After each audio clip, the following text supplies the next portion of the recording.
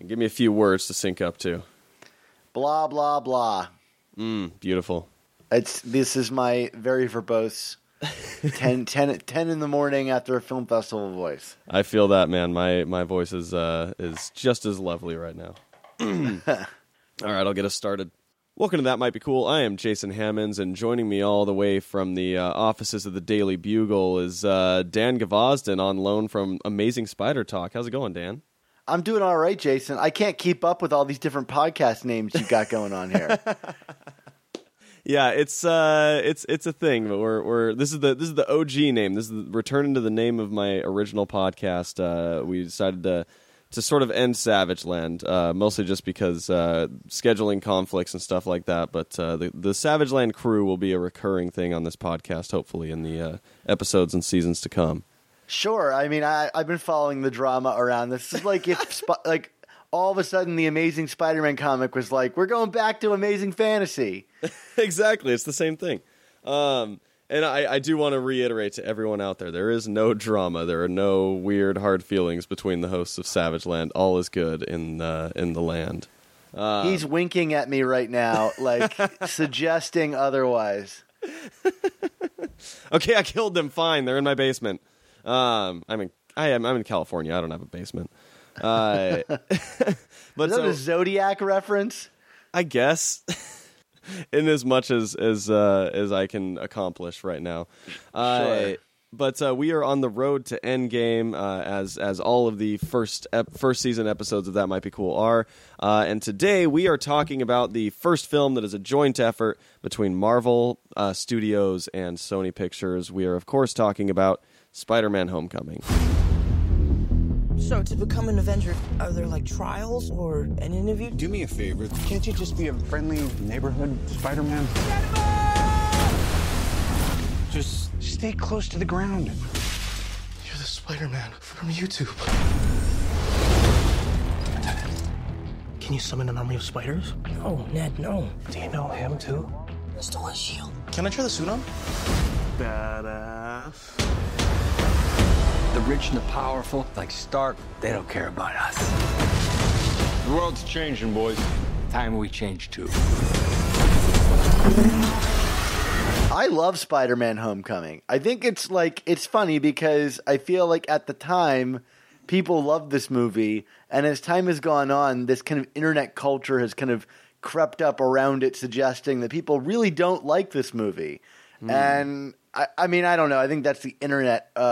Whereas out in the world, there are plenty of people that love it. But yeah, I mean, Spider-Man: Homecoming is complicated. It's the most distant from the character, while also being one of the freshest representations of the character. And I think people really kind of land, in one camp or the other on it. I think, I mean, at its very bare essence, I think my feelings about the movie is this, which is I feel complicated about it as a Spider-Man fan.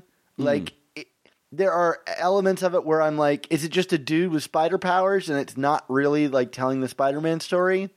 But at the end of the day, it's a really good movie. Mm-hmm. And I think it's for me, I think it's Marvel's best movie or Marvel / Sony's best movie. Uh-huh. Because I think its script is the most character-oriented. Yeah. And I think it has the best character arc and character beats for any of their characters that they've done. And I love so many of their movies. I mean, I would put Winter Soldier and Infinity War and the original Iron Man up there along it. But for me, Spider-Man: Homecoming is as a movie on its own, I feel like it is the most kind of cohesive and tells the best individual tale. Yeah, no, I'm with you. I think Spider-Man: Homecoming is definitely one of the most solid MCU films. It's interesting. Whenever I'm talking about my favorite MCU films, this one doesn't come up a lot. But then when I start thinking about this film, I'm like, yeah, I really liked it. I don't know why, for some reason, it doesn't automatically come into the list of favorite MCU films for me. Because I literally have no problems with this movie. I mean, every joke in this movie hits, and they're constant. You know, all of the character like beats make sense and are like resonant. It's got one of the best twists of any of these movies. Yeah. It's got a great villain that doesn't overstay his welcome.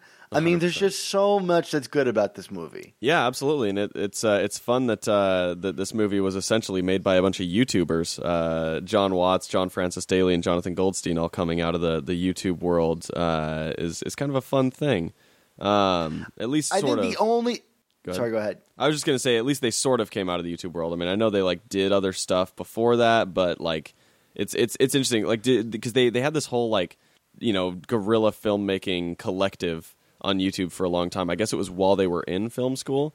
But it's interesting that like a decade later, they're sort of helming some of the biggest franchises out there. I think the YouTube thing is kind of pertinent because my only real problem with this movie is I feel like it's one of the least cinematic of Marvel's movies. Like, I don't remember it for its visuals necessarily, and that kind of bleeds into the action scenes as well. I think it's missing kind of like big showy set pieces, and there are some really good ones. Like I think the barge stuff is really great. Yeah. And I think the final like bit with him clinging to the invisible plane is really fun. And I like the idea that Spider-Man never throws a punch in the movie. He just kind of redirects his villain's stuff. But That's it is really a cool. weird departure from the Civil War Spider-Man where he's kind of like strong and able to kind of, take it back to people. But I mean, I really don't mind. I think that the character stuff and the humor and the pure mechanics of all of it really kind of outweighs any kind of like missing cinematics. Yeah. And there are plenty of Marvel movies that aren't particularly cinematic. I think especially, I mean, I don't know. I don't want to get into it too much, but I'd say like the Ant-Man movies or even something like Captain Marvel, I didn't find terribly cinematically arresting. So, and I don't know if this is going for that. It's kind of more like a Saturday morning fun adventure jaunt. Yeah. Yeah, so Spider-Man: Homecoming, box office wise, it grossed $880 million on a production budget of $175, which is of course a healthy profit. That put it around number 8 ranking in the Marvel Cinematic Universe.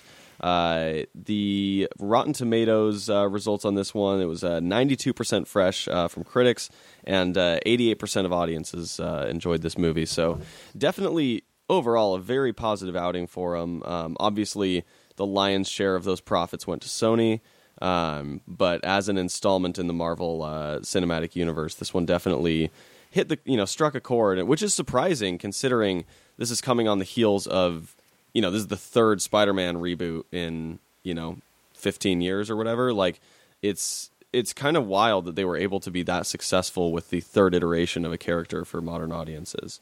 I think it could have been more successful, if that fatigue wasn't there. Yeah. And I think that fatigue really kind of came out into the Spider-Verse, which, did well enough to land a sequel, and I think probably because it also scared adults away with the animation aspect. Sure. But not to get too far afield into that movie, but I think that movie is kind of criminally underwatched. Yep. I think it's getting its following. Yeah. I mean, I'll just say it. It's my favorite superhero movie of all time. Oh, yeah. So, I mean, and it's weird to look at Homecoming in light of Spider-Verse because Spider-Verse feels so much more daring than Homecoming. Like, Homecoming does feel like we're rehashing a high school Peter story again. Yep. But it is daring with the character. It does do interesting new things with the character, but it's not nearly as dramatic as Sony's newer interpretation of the character. Yeah, 100%. It is kind of wild, especially because they came out so close together that it's like it is pretty weird revisiting this movie after Spider-Verse because there's just so much. There's so many more risks taken in Spider-Verse. There's such a obviously just such a unique style. It does take such a larger departure from the sort of known Spider-Man mythos. And so it's interesting looking at this being like, it's a very, very solid, well-executed movie, and I have no complaints about it. But it's also not Spider-Verse, which wasn't a complaint until Spider-Verse came out. Right. Can I get to the main complaint that people have with this movie? Please. And I just want to address it because it bugs the hell out of me. Yeah. Is the like, oh, Spider-Man is just Tony Stark Jr. thing, and like, oh, he's just Iron Man's sidekick. And I think if that's your takeaway from this movie, you've kind of like fundamentally misunderstood this movie, like, and the arc of this movie. Yeah. Like, and maybe you haven't read the first like few issues of Amazing Spider-Man, which like many people have not. But like, if you've read those, you know that like for the first few issues of Spider-Man's run, all he was doing was like bouncing around, like trying to make money and fit in wherever he could. Yeah. You know, like the first issue of Amazing Spider-Man is literally him trying to join the Fantastic Four to make some dough. I remember that. Yeah. You know, and this movie is about a kid who was involved in an event, you know, the Civil War event, and you know he's found a new kind of like figure to kind of look up to in his life and try to, you know, like please, like all teenagers do. Yeah. Like they latch onto something and they want to be a part of it, you know, and they want to grow up too quickly. And it's about that journey of realizing like you don't need to be an Avenger and you don't need to like rush growing up and get out of high school and yada yada. Like it's about taking your time and realizing that you're okay with who you are and you can just be Spider-Man. Yeah. And if you walk away from this movie and you're like, oh my God, Peter's just Tony Stark Jr., it's like the whole arc of the movie is the opposite of that. Yeah. It's about like he rejects the suit at the end, and to me, like there's no greater stand up and cheer moment than that, like him rejecting that suit. Yeah. Because it's like, no, he's declaring himself Spider-Man without the need of the Avengers or Tony Stark. Yeah. And I don't know. I think I see that so much on the internet. I just felt like I had to address it. I'm sure people won't take this as like a, oh, he's right, and I'll just stop complaining about this. I'll tell you, maybe I'm biased because I run a Spider-Man podcast. Sure. And I get email every day of people like complaining about my review of Homecoming because Spider-Man is just Tony Stark Jr. And that was 2 years ago. That's absurd. It's absurd. And anyway. Yeah, like, no. Well, and I agree. I mean, I actually I like the aspect of it that it's like, yeah, of course, if you're a kid like Peter Parker and you are, you know, your sort of aspirations are very scientific, you know, and you kind of have like this ingenuity, and you're going to this very like, you know, sort of prestigious technical high school. It's understandable that Tony Stark would be someone that at the very least is an idol of yours, you know, or is someone you look up to. And so I do like the comparisons, you know, or I like the line that's drawn between the two, that it's like Tony Stark represents a version of who Peter Parker could be, or who he could aspire to be, but also that it's not necessarily the version that he wants to be. I don't know. Yeah, I mean, it's a remix on the responsibility theme. Yeah. You know, like we're not going to do the Uncle Ben again, which look, I'll admit, like I think there is something like missing in the lack of Uncle Ben. I mean, sure. the Far From Home trailer, there's a nod to Uncle Ben's initials on Spider-Man's suitcase. Yeah. The guy clearly existed. Mm-hmm. And if you watch Civil War, it's the subtlest of nods towards the existence of this man. Yeah, yeah. I hope we get more of Uncle Ben. Like, I do think it's a fundamental part of the character that needs to be addressed if this is going to be Spider-Man. You know, like I don't know what Spider-Man is without Uncle Ben. Yeah, but if you're not gonna do that story, this is the next best way to do it, is to address another aspect of responsibility, which is like handling it in the speed in which you are able to handle the responsibility. Yeah. And I think, you know, here's one thing in sort of this post-Infinity Saga Marvel Cinematic Universe, I am anxious to see their way of handling the Fantastic Four, and I think that Reed Richards could make a great counterpoint to Tony Stark in sort of Peter's world of scientific idols. And I feel like it could kind of, like, they could kind of show with this kid that's growing up, like, that he almost since the death of Uncle Ben, keeps sort of searching for a bit of a paternal figure in certain ways. And that it's like, whatever happens with Tony Stark's arc in Endgame, having sort of Peter like find a new sort of, maybe not even role model or, something like that in Reed Richards to sort of bring in a different aspect of that aspiration that he's, that he has, and kind of having him find himself or what he wants his identity to be somewhere between the spectrum of Reed Richards and Tony Stark. I think it's entirely possible. I don't think we're seeing the Fantastic Four for another 5 years. Yeah. I feel that way about the X-Men. I feel like the Fantastic Four we might see sooner. Oh, they said like it's going to be a decade until we see the X-Men. Yeah. So, I mean, honestly, good riddance. Wow. I could do with less X-Men so that we can get that out of our head and get like, I think the longer the time goes, the more they'll feel comfortable going back to characters that we want to see. But like, I want to see Cyclops and Jean and Wolverine and all that stuff in a Marvel context. And I think if we were to get an X-Men movie next week, they would be like, they'll pull a Spider-Man Homecoming where it's like, let's jettison everything we've seen before and do something new. And I honestly, like, that's maybe not quite what I want. And it maybe not quite what I wanted for Spider-Man, Like, I don't know that I love that a lot of this Peter Parker is Miles Morales. Yeah. Like, everybody knows his identity. He doesn't really have financial troubles. Yeah. It's less oriented around his Aunt May. Yeah. I think, really, I would love to have seen, like, the Raimi-verse character, just kind of integrated into this story, because that's the Spider-Man I recognize. Yeah.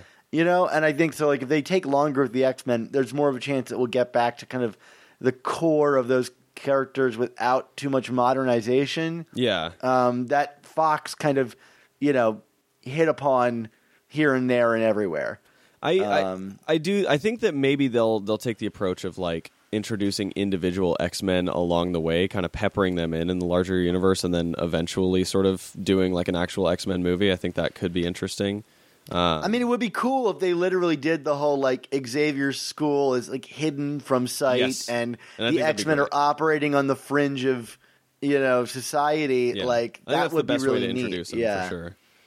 I mean, for sure, the Fantastic Four are going to show up, and they've been like in some pocket dimension for 60 years See, or whatever. There's a part of me that feels like maybe they took their chance and snuck through the wormhole in the first Avengers movie, and then got trapped out there because the wormhole closed, and so they've now are just like barely finding their way back to Earth or something. I feel like they were blasting off into space, and they accidentally went through that wormhole. Not even Damn accidentally.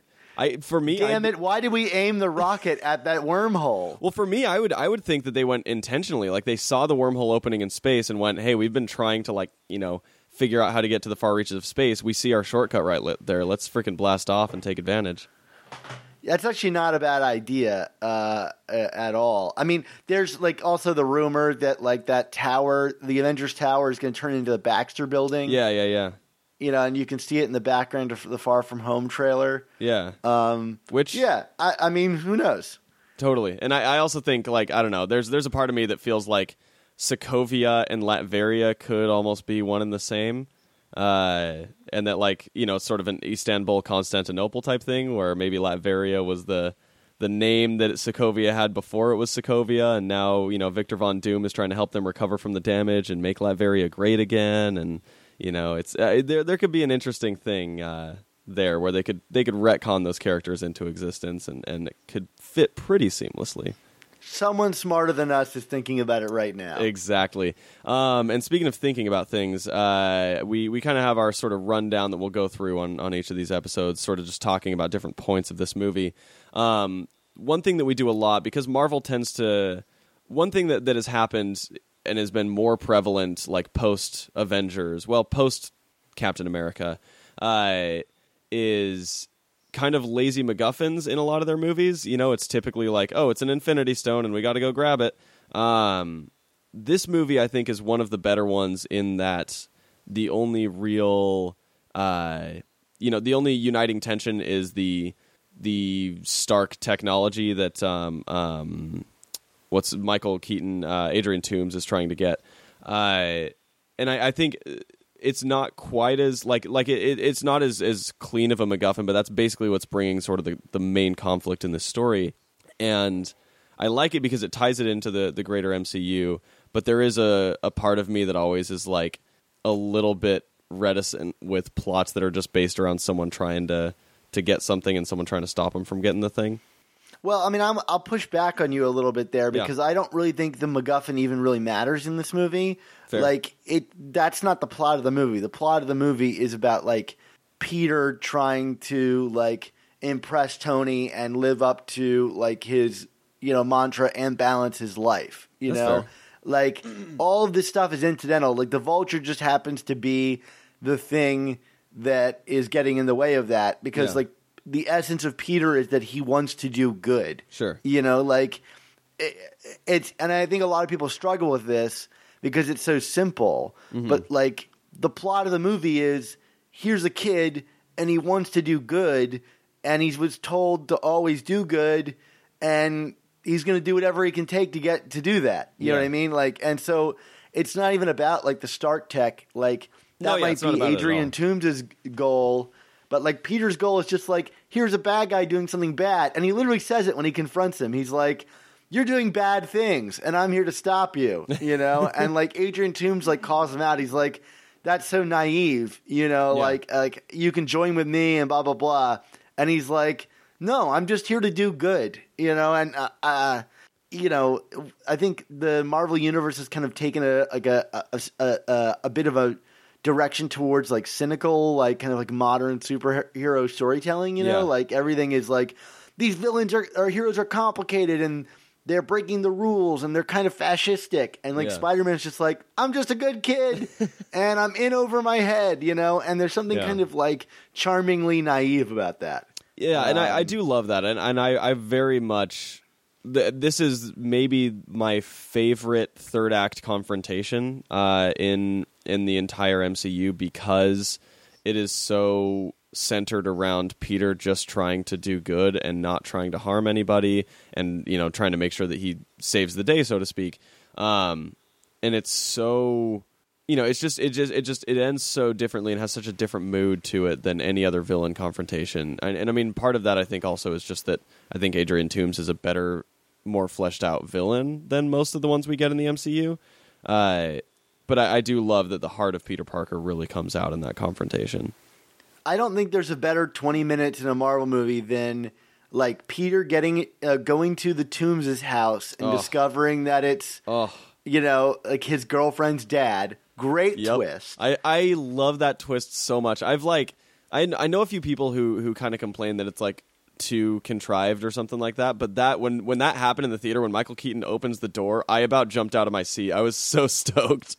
Well, the filmmaking is brilliant because it like opens in a way that it could be a cut, and you think for a second, oh, we must have gone to a new scene. Yep. And then it shows them in a shot together, and you're like, oh no, we haven't. Yeah. This is really wild. What is going on? And you have to piece it together. It's so abrupt. That was a moment where I was hearing, when I saw this in the theater, I heard multiple audible gasps. Right.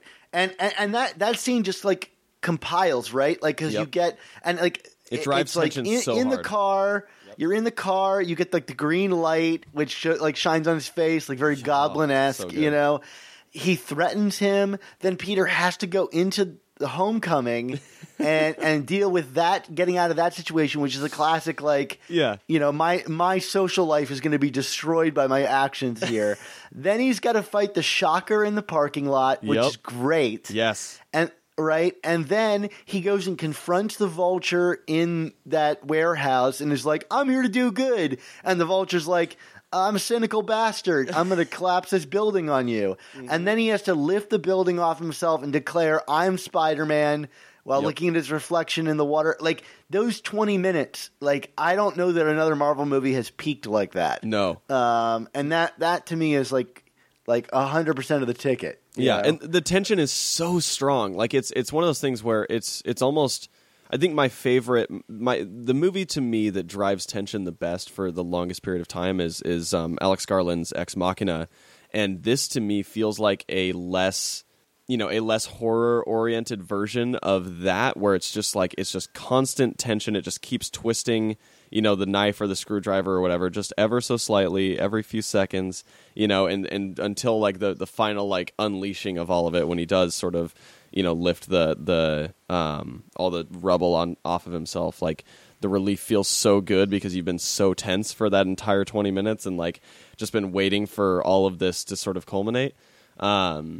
Yeah, I really like that sequence. I will say, so here's where we get into the one complaint that I realistically have about this movie, and I don't even know if it's a complaint. It's just a thing that I'm not sure how I feel about, which is Karen, basically the essence of this Spider-Man suit having all sorts of like AI and high tech stuff in it, and sort of like the very futuristic suit of it, the Stark tech of it all.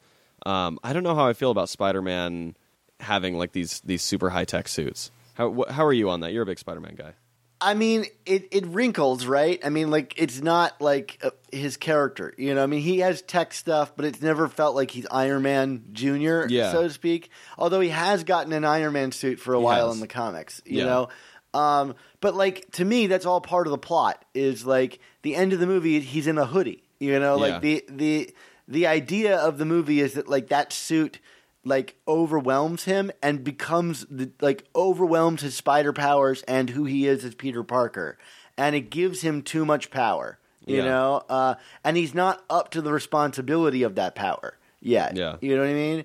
And like the end of the movie is literally he loses the suit, he's buried in rubble, and he has to like redefine himself that I don't need the suit. I'm Spider-Man without it. Yeah. And so, like, Far From Home has me a little worried because it looks like he's back in a Stark suit again in some way.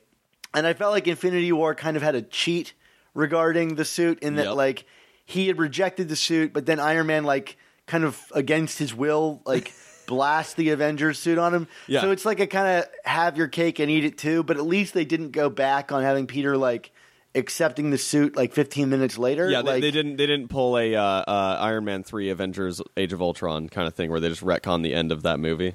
Yeah. I mean, look, do I think Spider-Man should have like a high-tech Karen, suit? I don't know that I love that, but it's there for thematic and story reasons, right? It's a physical manifestation of how his obsession with Iron Man is like taking over his life. Like he's not Iron Man Jr. No. And that you're right. Like that is basically the purpose of sort of the resolution of this movie, is to be like, yeah, we've shown you all these ways that he could have been, Iron Man Jr. But then by the end, the whole purpose of all that was so that he can reject it. Right. I don't. I mean, like, I understand people's complaints, but like, I also want to say, like, did you see the third act of the movie? Like, that's the whole point. Yeah, which is my problem with like a lot of. I mean, this has happened. Obviously, this type of thing happened recently with Nick Spencer's Captain America in the comics, and with a lot of. Don't get me started on that. We won't go down that rabbit hole. But with a lot of genre entertainment, there is a lot of. I mean, the Batman wedding, like stuff like that. There is a lot of. I'm very angry about this story when it's halfway done, and who cares how it ends? Yeah, it's like people don't understand that this is serialized entertainment. Like, oh my God, Captain America was replaced with a Hydra. Like, that'll never get undone. Oh, you mean it's undone in the next issue? Like, yeah. It makes me so. I get into so many fights with these people about this. I should probably not, because they're clearly not reading this stuff or watching this stuff in the way that's intended to be watched. The outrage is so... They're entering with conclusions. Yeah, I think most of the outrage comes from people who aren't even reading or watching whatever the thing is that they're mad about. But let's talk about so the development process in this movie is pretty interesting. I mean, the fact that it was able to happen where Sony Pictures and Marvel Studios were able to come to a, albeit somewhat tentative agreement, but an agreement nonetheless to share the rights to this character and basically allow Marvel to make 3 Spider-Man movies for Sony, and in turn allow Sony to lend the character to Marvel for their crossover movies. it will be very interesting to see what happens once that third Spider-Man movie is done, and if Sony decides they want the character back. The worst thing that could have ever happened to this version of Spider-Man is the Venom movie's success. Yes. Because I guarantee you Sony is now thinking, because Venom was more successful than this movie. Yeah. Right? Wild. So, like, Sony is now thinking, well, we don't need Marvel. Yeah. We've got, you know, like, I mean, I'm sure that they don't think that entirely, but, you know, yeah, you're right. Once this third, I think that this is dangerously, like, I mean, I think there's a very real possibility after the third Spider-Man movie, we never see Spider-Man in the MCU again. Yeah, I think there's a very real possibility for sure. I think it also, like, runs the risk of being the first real, like, kink in the chain of the MCU, and it's kind of like it's the start of the unraveling of the narrative cohesion of this. Yes. And it really worries me, and I think a lot of the celebration about this movie being acquired by Marvel was very premature. Yeah. I mean, I don't know if Marvel could have waited 10 years of watching Sony drag the characters through the mud. I mean, granted, Into the Spider-Verse is fabulous, and I don't know if that movie was like changed in any way or the reins were loosened because of the success of Homecoming. Yeah. Like, would we have gotten that movie without this deal? Who knows? You know, I don't know what that universe looks like, but I'm very worried about the future of live-action Spider-Man. Yeah, I feel you. I am too. And I mean, having read the script for Silver and Black and other, you know, sort of Sony Marvel properties that they were trying to launch on their own, it is tough to stomach the possibility of them trying to do it again because there's some really rough stuff in there. I mean, I cannot understand Venom's success. Like, I can understand it making some money, but the money that it did make, I find truly stunning. It is. It's astonishing. That being said, I did really enjoy Venom. I think it's a trash movie that I loved. It's an enjoyable trash, but like, I don't think the average audience is going in there like with their tongue planted in their cheek. Yeah, you know, like I've loved that movie because it was so garbage. Like, but I can't imagine that's not a kind of feeling that typically. Like, I don't see Jupiter Ascending making $1 billion. You know what I mean? Or like Gods of Egypt making $1 billion. Like, I love those movies for the same reason. Yeah, I think the difference with Venom was that it was trash that still held together. You know, and it had the nostalgia factor. Yeah, and people 20 years Venom. of Venom. Yeah. But so let's talk about comic book source material. We oftentimes try to sort of trace these movies to where they come from in the comics, and I think this one is a little tricky, which makes me happy that you're on the show since you tend to be you're a pretty big sort of Spider-Man buff. You know the history a lot better than most. But this one for me, it's hard to nail down really any specific comic that they pulled from, and my interpretation at least is that this is mostly an original Spider-Man story using a lot of existing characters. What's your take on it? Do you feel differently, or do you think I'm on track with that? Well, you're talking to exactly the right guy because I wrote a piece for The Hollywood Reporter called "The Definitive List of Spider-Man Homecoming Easter Eggs," and Easter eggs is generous. It's more kind of clicky, like people recognize the word, but it's really mostly like all the references and influences that it took from the comics. So I would point people towards checking that out if they really want to see like in depth.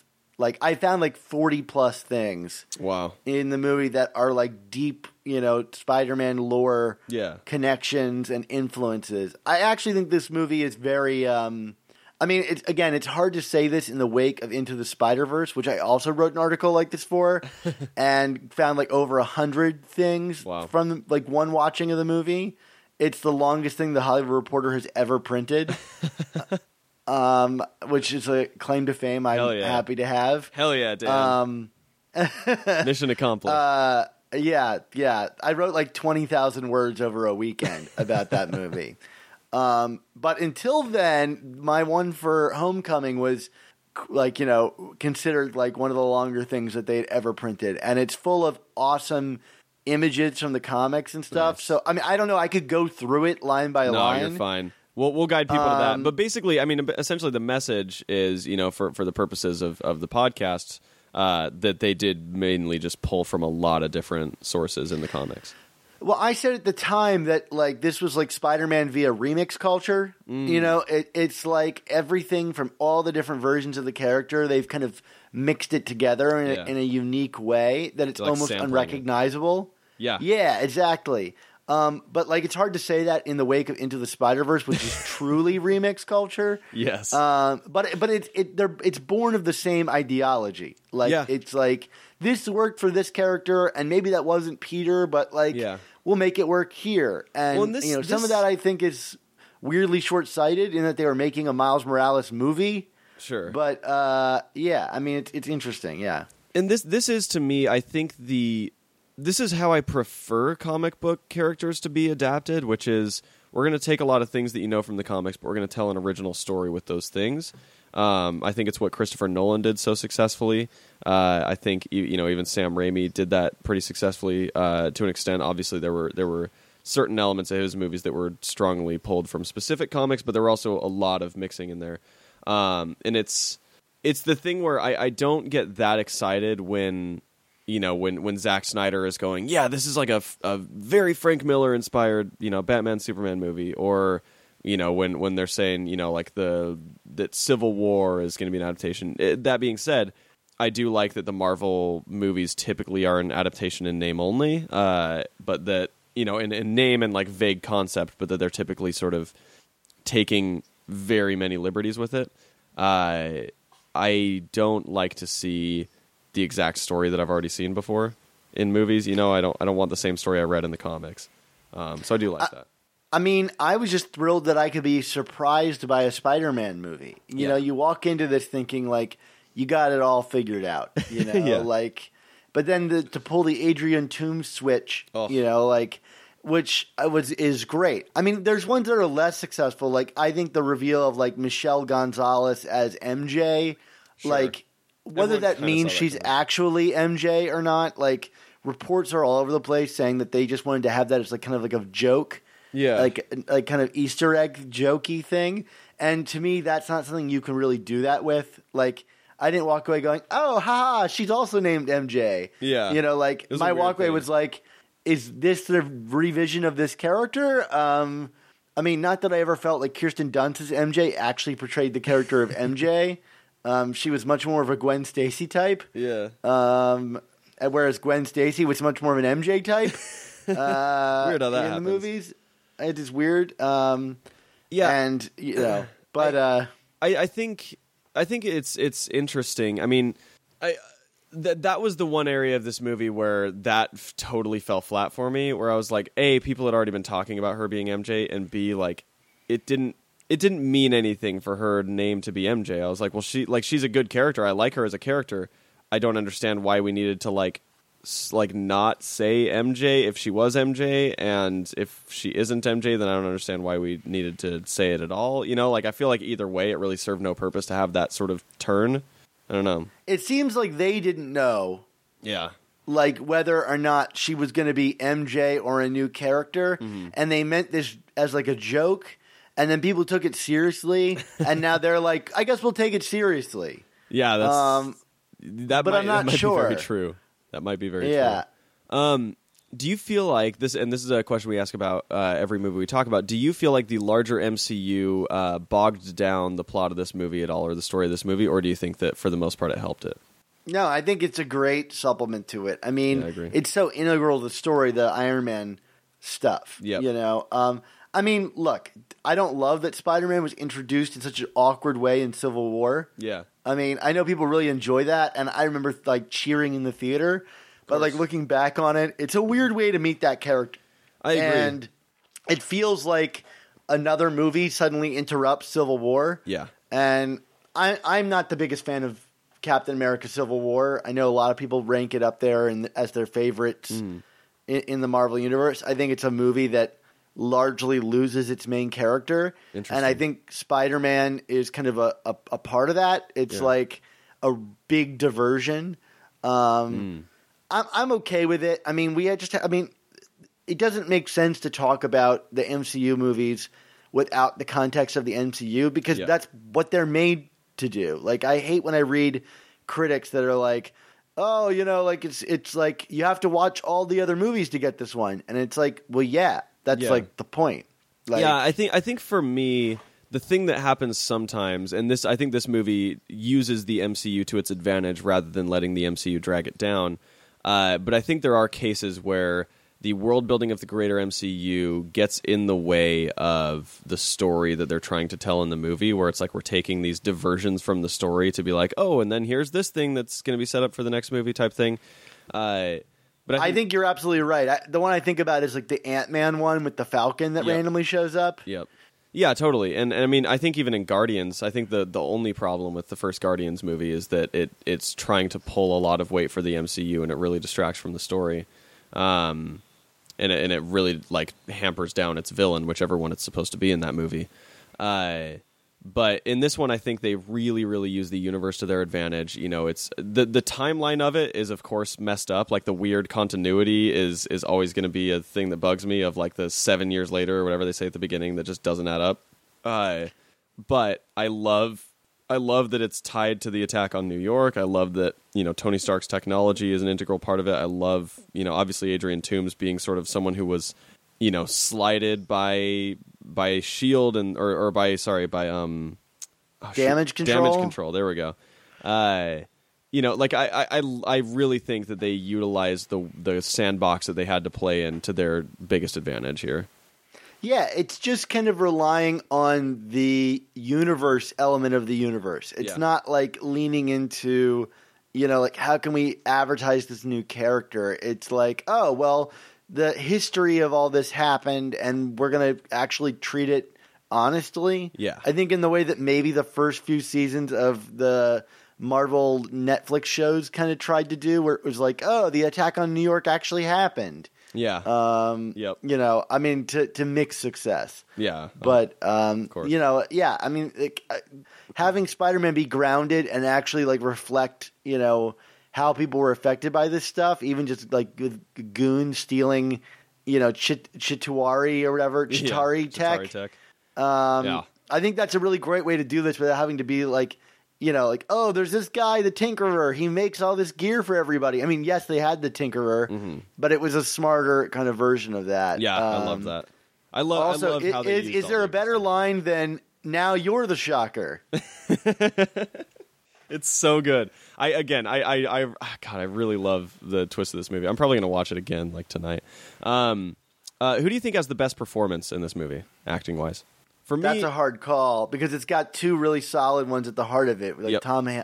Tom Holland and Michael. I mean, Keaton. I think Tom Holland is like the best version of Peter Parker. I agree. Like he nails both in costume and out of the costume, and it's instantly a superstar. Yeah, he is for sure my favorite Peter Parker that there's been. As much as I have a huge soft spot for Andrew Garfield, and I love Tobey Maguire, but like I think this guy is like yeah. I just want to watch him. I want to watch I agree. him. He's the like platonic ideal of what Peter Parker and Spider-Man are. I do think the best performance in this movie, if I were to give best performance, I'd probably go Michael Keaton, but For sure. Tom Holland is right there next to him. We also talk about rising stars, who the big rising star is in each movie, and for me, it's Jacob. I think you pronounce his name Batalon, who plays Ned. Yeah, I agree. He's fabulous, and he's got the best joke in the entire movie, which is the "I'm watching porn" joke. Such a good line. I love it.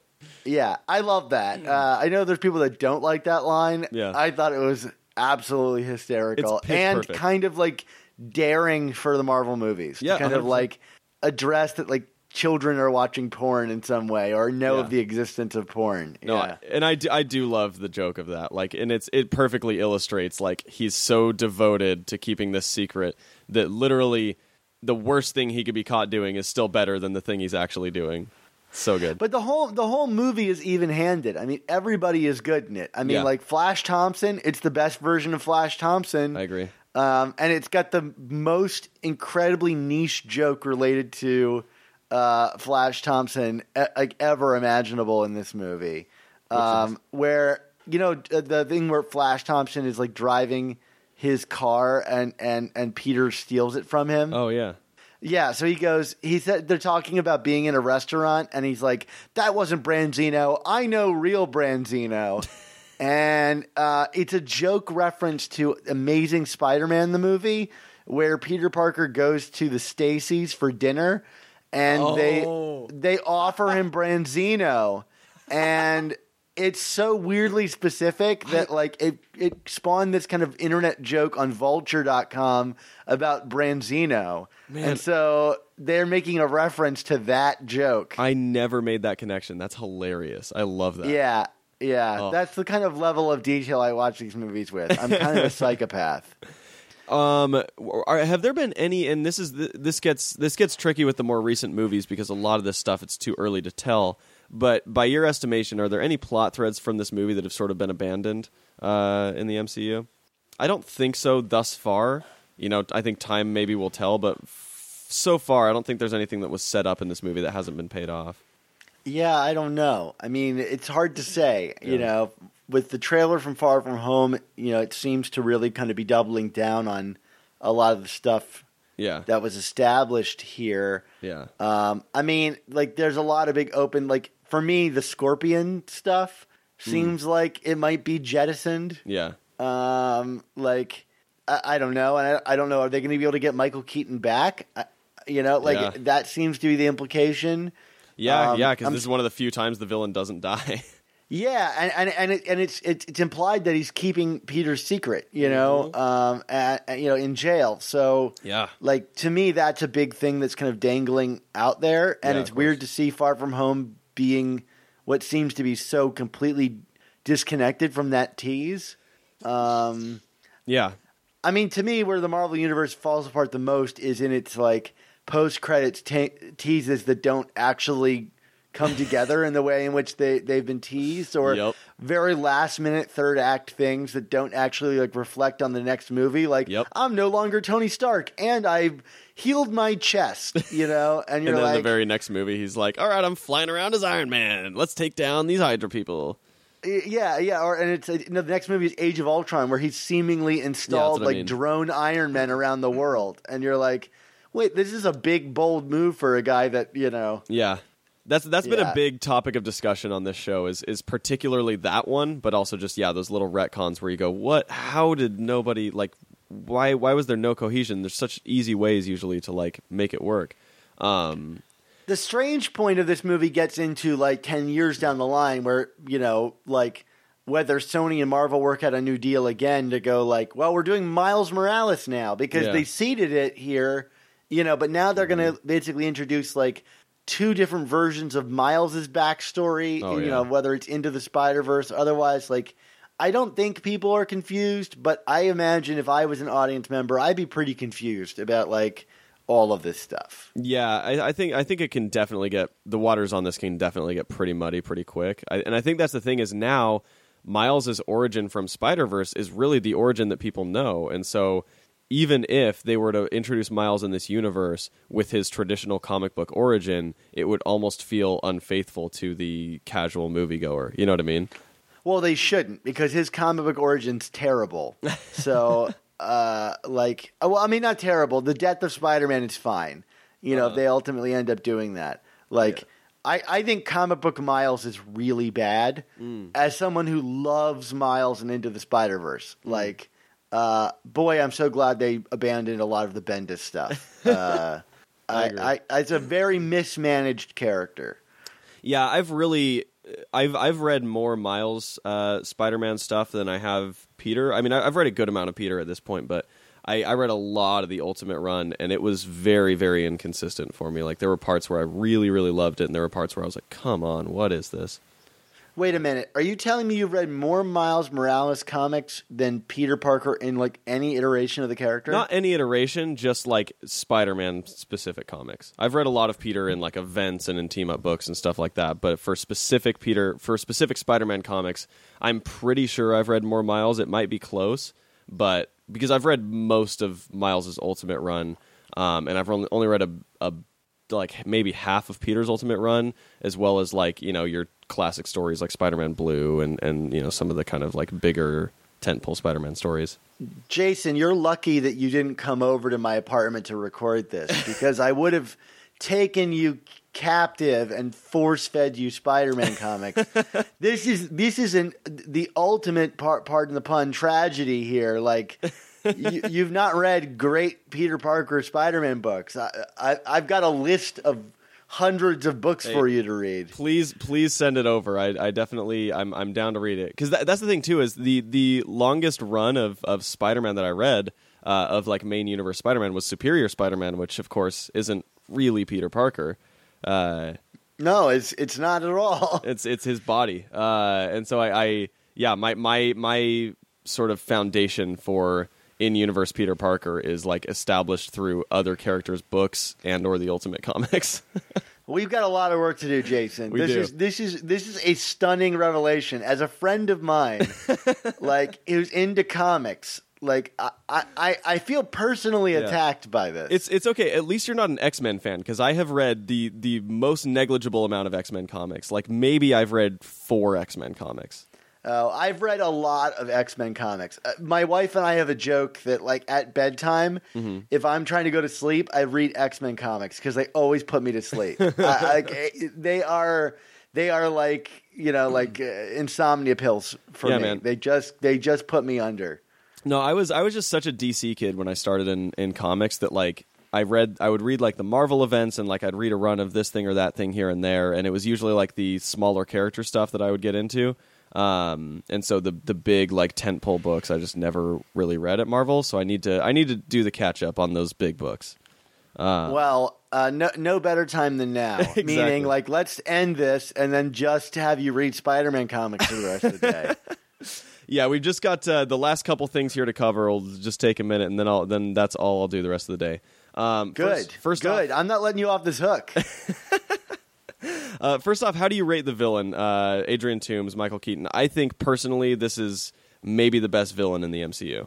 That's hard to say. I mean, Loki is really great. Loki is great. And as like, Adrian Toomes is great in that he's not he doesn't feel. Okay, here's the thing that's so great about Into the Spider-Verse. Yeah. It's an animated movie, and there's like some good voice actors, but they don't feel the need to like spend half an hour establishing that character. Yeah. Because it's not like a big star. Like, it's not like Jamie Foxx, Yeah. right? Who we have to create this whole thing for Electro, Yeah. right?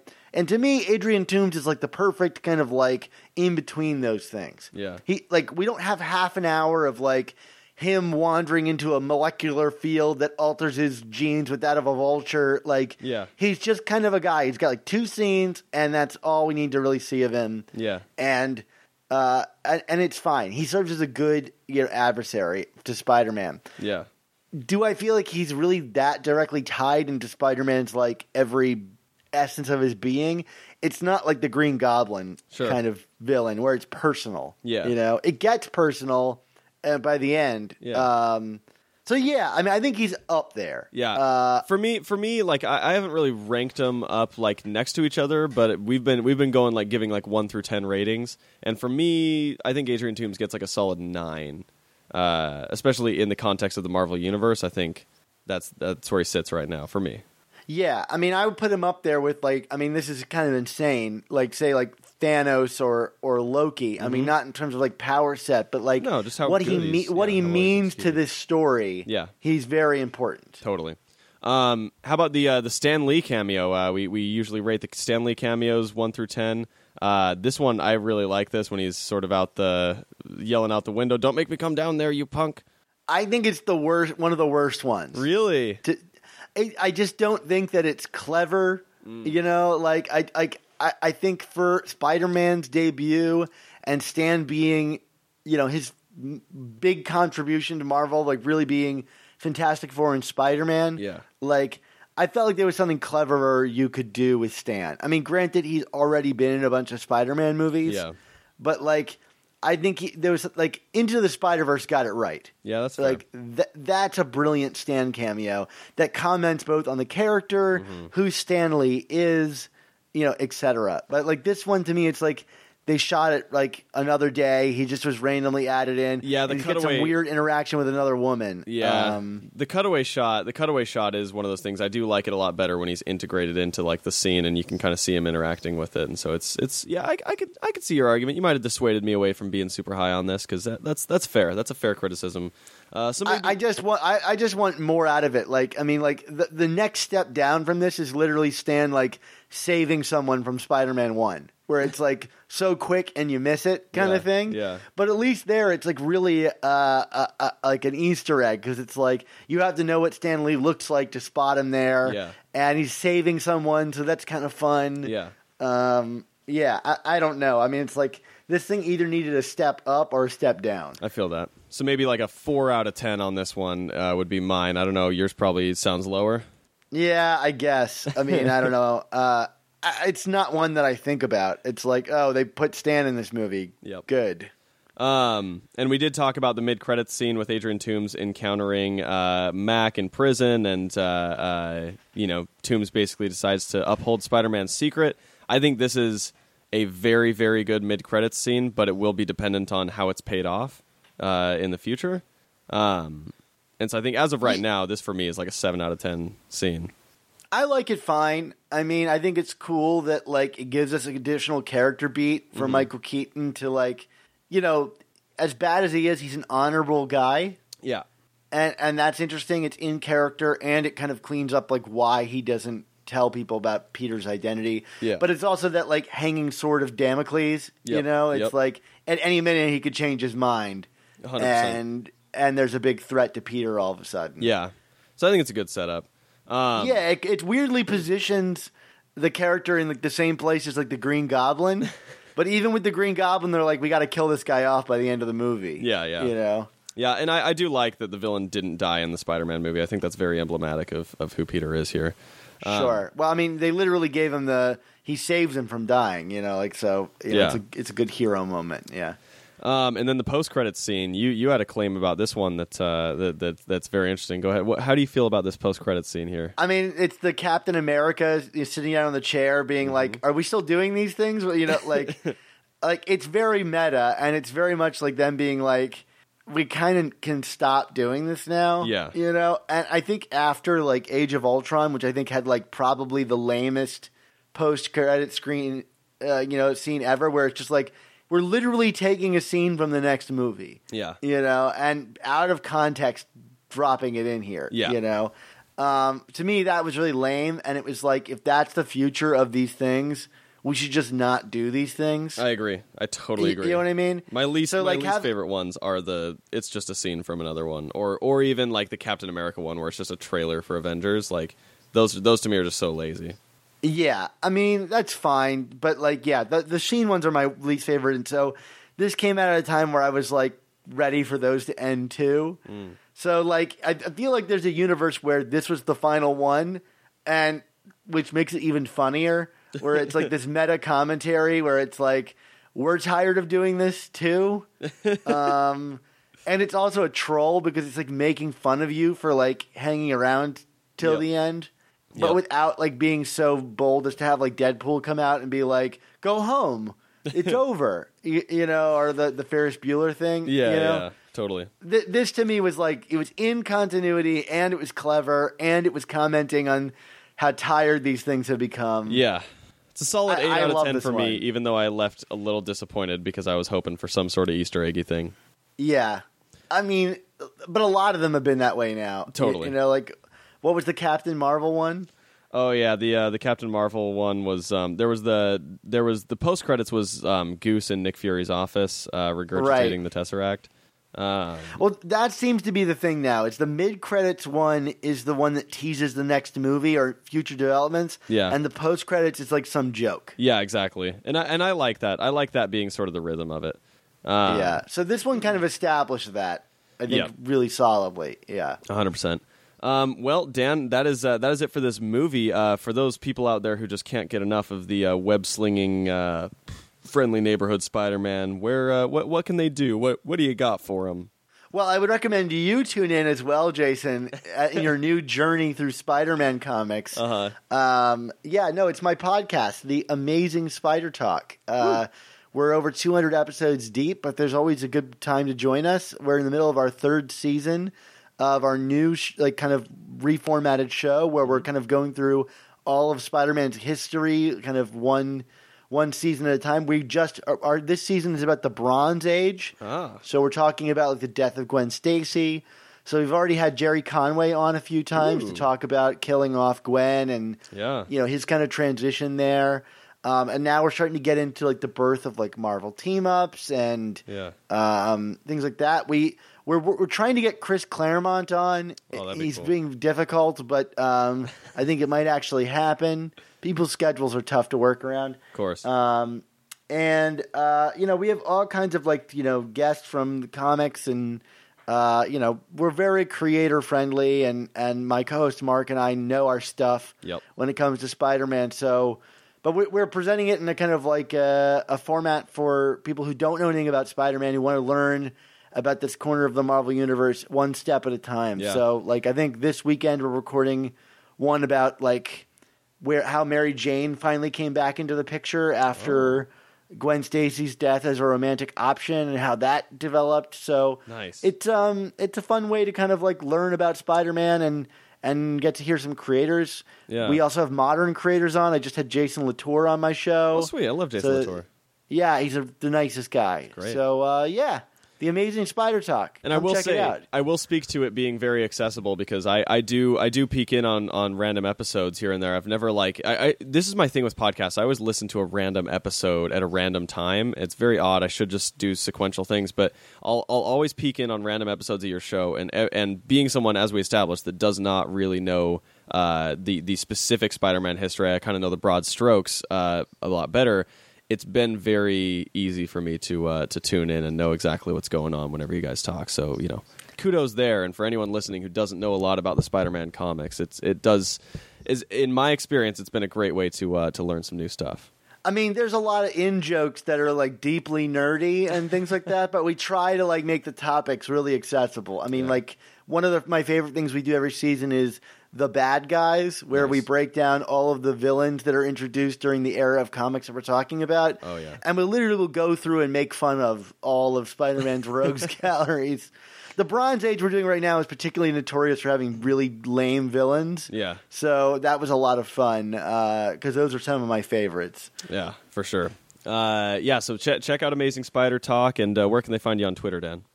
Oh, yeah. I'm on Twitter at SupSpiderTalk. So say what's up to me on Twitter like it's 1998. There you go. And you're wearing JNCOs. Yeah, exactly. That was totally me. I was that kid. Oh, absolutely. We all were. What about you, somewhere. Jason? I already follow you, but maybe the listeners at home need to follow you as well. Yeah. You can find me on Twitter at Jason Halftones. You can find the show on Twitter at That Might Be Cool, as well as Instagram. And you can support the show if you'd like. If you're enjoying this and can't wait for that next season to see what kind of universe we're diving into, you can go to patreon.com/thatmightbecool and chuck in $1 and you'll get some exclusive content there. But that's all we got for Spider-Man Homecoming, Dan. Any last words? Thwip. Thatmightbecool.com. You never know.